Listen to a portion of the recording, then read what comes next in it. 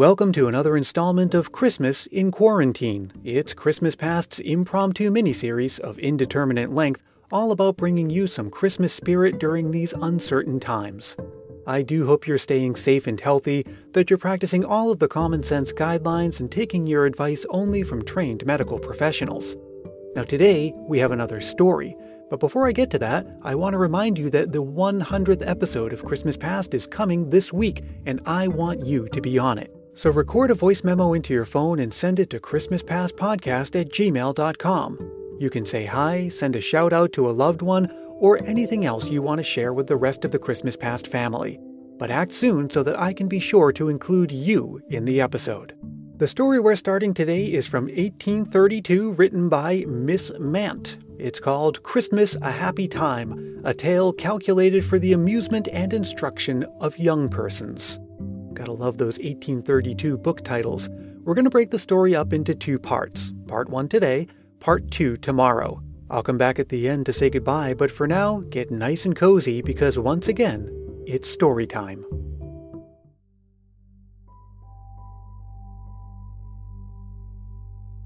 Harriet and Elizabeth Mortimer were two very pretty and, generally speaking, very good little girls.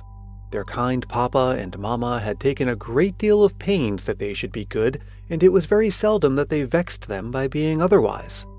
A very happy time was now expected at the family at Beech Grove by the arrival of John and Frederick Mortimer from school. It was within a few days of Christmas, and as the sisters and brothers had never, till the last few months, been separated, their meeting together again was looked forward to with general and lively pleasure. "Do you see anything of the stage, Elizabeth?" said Harriet to her sister, who had been running down to the end of the plantation to peep over the gate and listen if she could hear the approach of wheels. "No, there's nothing in sight," replied Elizabeth, whose teeth chattered from the cold, while her hands were so benumbed she could scarcely close the gate, which she had ventured to open about half an inch. "They will never come," said Harriet. "But you should not open the gate. You know Papa and Mama told us we should not do that. And how cold you are! You are all over in a shiver. Come, let us have a run around, and that will warm you. Remember, Mama begged us not to stand still in this sharp, cutting wind." "Yes, so she did," replied Elizabeth, "and indeed it is very, very cold down at the corner, and they will not come any sooner for our standing there." And according to Harriet's proposal, the two little girls began to run around the grounds, which put them in a complete glow. Elizabeth's fingers very soon ceased to ache with cold. As they passed the greenhouse, they saw the gardener matting up the myrtles on the outside, and Elizabeth stopped to inquire about the time the coach was likely to pass. "I look for it every minute, miss," replied the man, "and that's the reason I keep about here, that I may be handy to help the young gentlemen out, and bring in the boxes and that. I look for them to be much grown, miss, for 'tis a fine bit now since we have seen them. I don't know what Master John will say about his myrtle that he used to be so proud of, for I'm afraid it's dead. But, hark ye, miss, sure, that's wheels, yes, and there comes a coach too." And away posted the gardener and both the little girls after him. It was a coach, and it was a very noisy one, or at least the passengers were very noisy. Such a blowing of horns and hallooing and huzzahing. The coach went by without stopping at the gate, and although the gardener ran after it and endeavored to speak to the coachman, his voice was drowned in the multitude of little voices within and without the coach, and he was obliged to return, disappointed himself to the disappointed young ladies who stood anxiously looking out within the gate. Before there was time to express any regret, another coach appeared in sight, and this might be the coach so much longed for.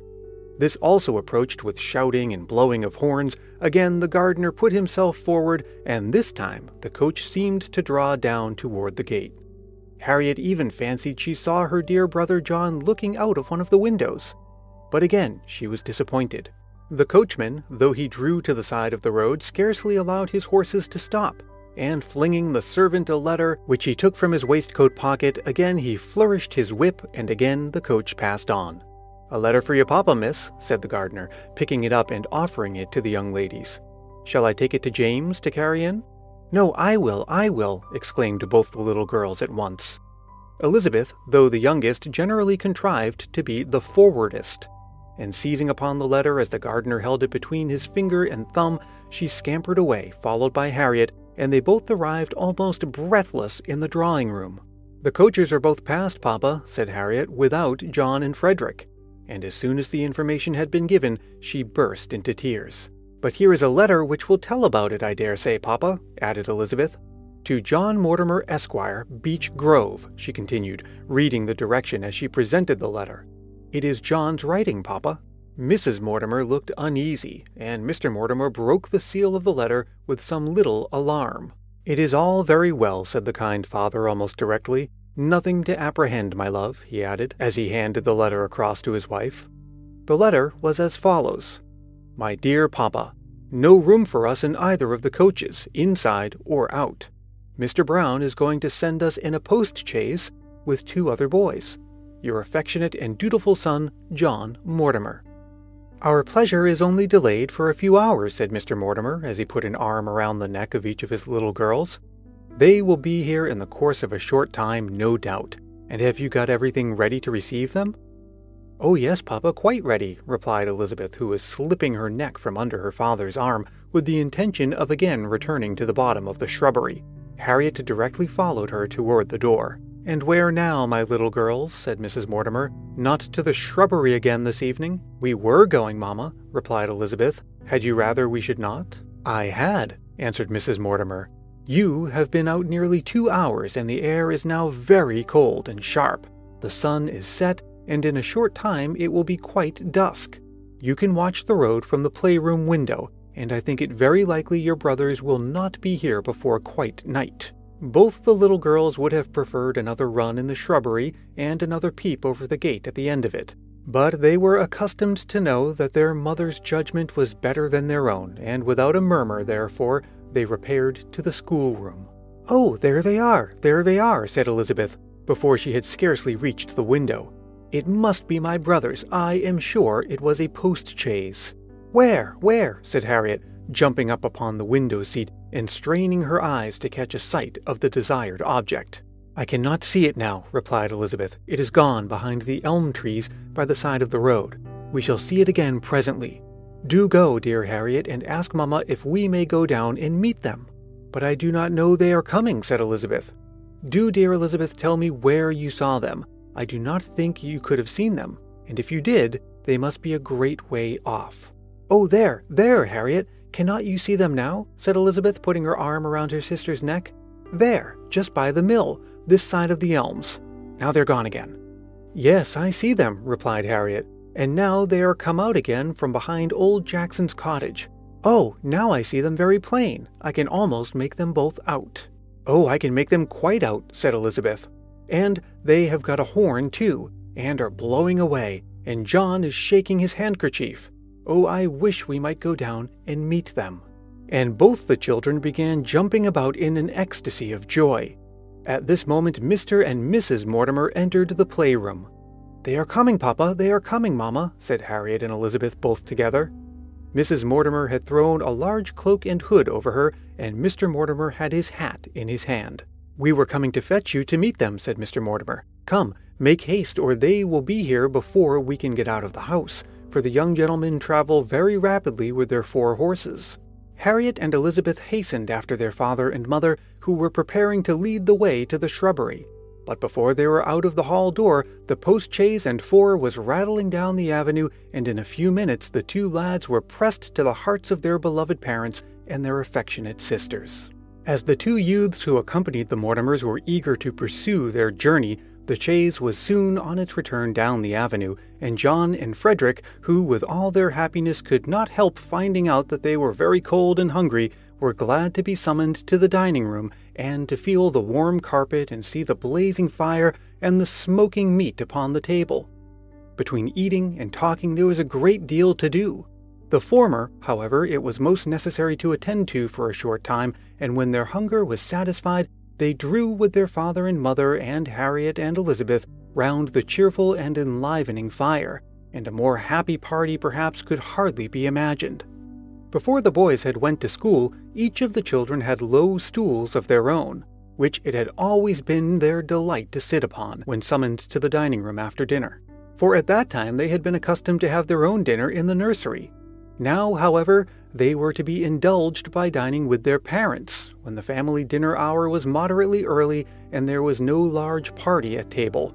And on the present occasion, the same little stools which had been such favorites formerly were now brought again into use. The girls had almost feared proposing them, as they knew not what changes the boys' school might have occasioned in their brother's habits, but no sooner was the cloth removed and the grace said, than the active little Frederick flew to the sideboard and took possession of his old and favorite seat. John followed his example.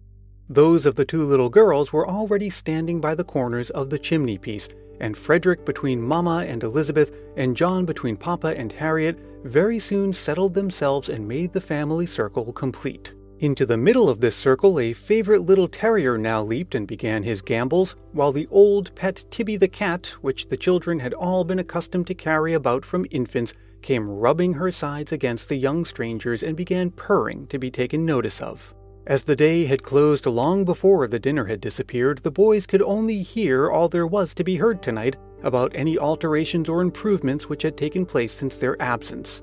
What success their sisters had met with, in keeping with their stock of rabbits and poultry, whether the ice house had yet been filled, how went old Neddy the donkey if he was yet too old to be ridden, whether the myrtles were alive and their own gardens had been full of flowers, and a variety of other inquiries extremely interesting to them, and which would have doubtless been made by many of my young readers on similar occasions as those on which we are writing.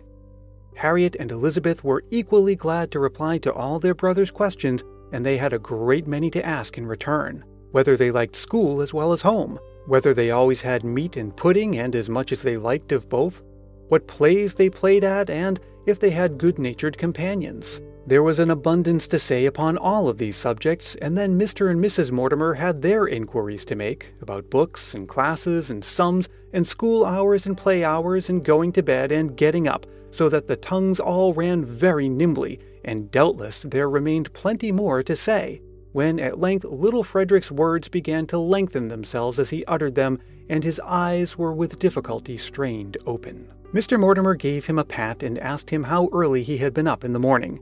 He had scarcely been in bed the whole night. He had since performed a journey of near 70 miles, and as he was not yet 7 years of age, it was not to be wondered at that sleep should thus be striving to get the better of even his feelings of joy and happiness.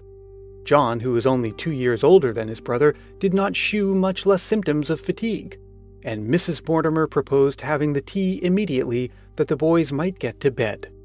This plan was instantly agreed to. Their heads were soon snug on their pillows, and in the morning they both awoke in high health and joyous spirits. It was now that Mr. and Mrs. Mortimer could see how much their dear boys had grown, and how well they were looking.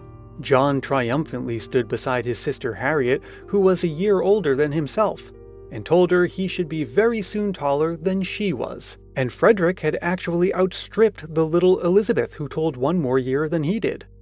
The girls, however, were reconciled to this acquired superiority of stature by discovering that Papa was a great deal taller than Mamma, though they were both exactly the same age, and Frederick concluded the whole dissertation by adding that, to be sure, men ought to be taller than women. "It does not much signify what are your heights, my dear children," said Mr. Mortimer, affectionately gazing upon the whole group, "if you are but good and amiable. I should be very glad to see my young Fred a brave grenadier," added the fond father, placing his hand upon the head of his young son, "but I shall be much better pleased to see him a good man. But now, who is for a walk? The morning is fair and bright, and those who do not mind the cold away for your great coats and hats, and I will take a walk with you to the ice house to see if the men are beginning to fill it." It was not necessary to repeat this invitation, and towards the ice house the party immediately proceeded.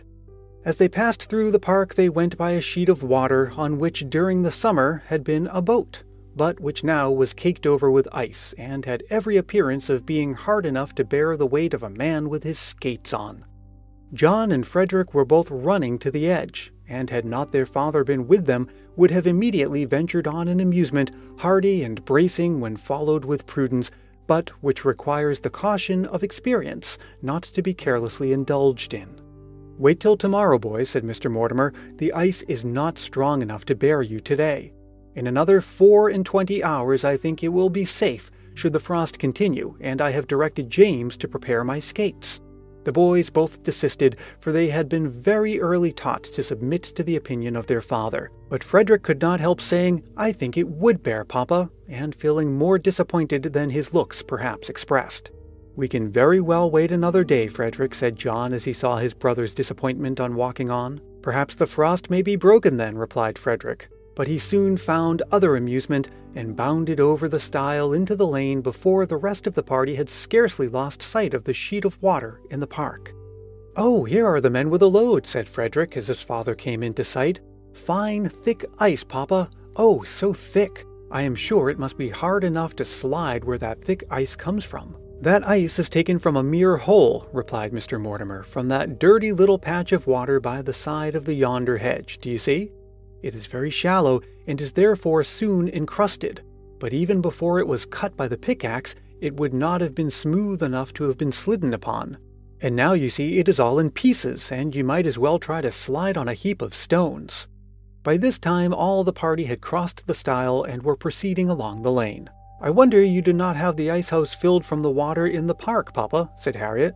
"This is such dirty, nasty-looking stuff." "You have before seen in what manner the ice house is filled," replied Mr. Mortimer, "that the ice is all broken, almost pounded to pieces, and then stored below ground. And I have also told you that it is never eaten, and it signifies little whether it is entirely pure or not. The house will be rendered as cold by this ice as by that from the park, and that is all which is necessary. It would be a pity to spoil the appearance of the other unless it were necessary, particularly as John and Frederick and myself hope to have some good slides upon it during the holidays." Having stopped to ask a few questions of the men employed in conveying the ice from the pond, Mr. Mortimer now proceeded with his children to a farmhouse not very far distant, where they all met a very hearty welcome, and where the boys' attention was arrested by 2 little gray ponies which were in the meadow adjoining the farmyard. "Well, what do you think of them?" said Mr. Mortimer. They were pronounced beautiful by both the boys, and their father then told them that they had been purchased for their use, and that of their sisters, but they would not be fit to be ridden till the summer. He designed to have them both properly broken in by next holidays, and the boys were delighted with the prospect of riding them on their next return to school. "If the young gentleman would like a ride this Christmas, sir," said the kind farmer, "my Thomas's pony is a nice quiet little fellow, and Tom would be proud to lend him." John and Frederick looked at each other and at their father, but at length John suggested that as only one could ride at a time, they had better put off their rides till the summer, and Harriet and Elizabeth were both pleased that such was the decision. The next visit was to the parsonage, where many a round, happy countenance greeted the return of the young Mortimers, and while Mr. Mortimer was engaged in conversation with the excellent pastor of the village, Mr. Wexford, the young people were introduced into the playroom of the little Wexfords. Mr. Wexford made a petition that the young people should spend the day together, but as it was the first of the Mortimers being at home, their father declined it for them, at the same time promising that they should have the indulgence in a short time, and also expressing a hope that the Wexfords would return the visit at Beech Grove.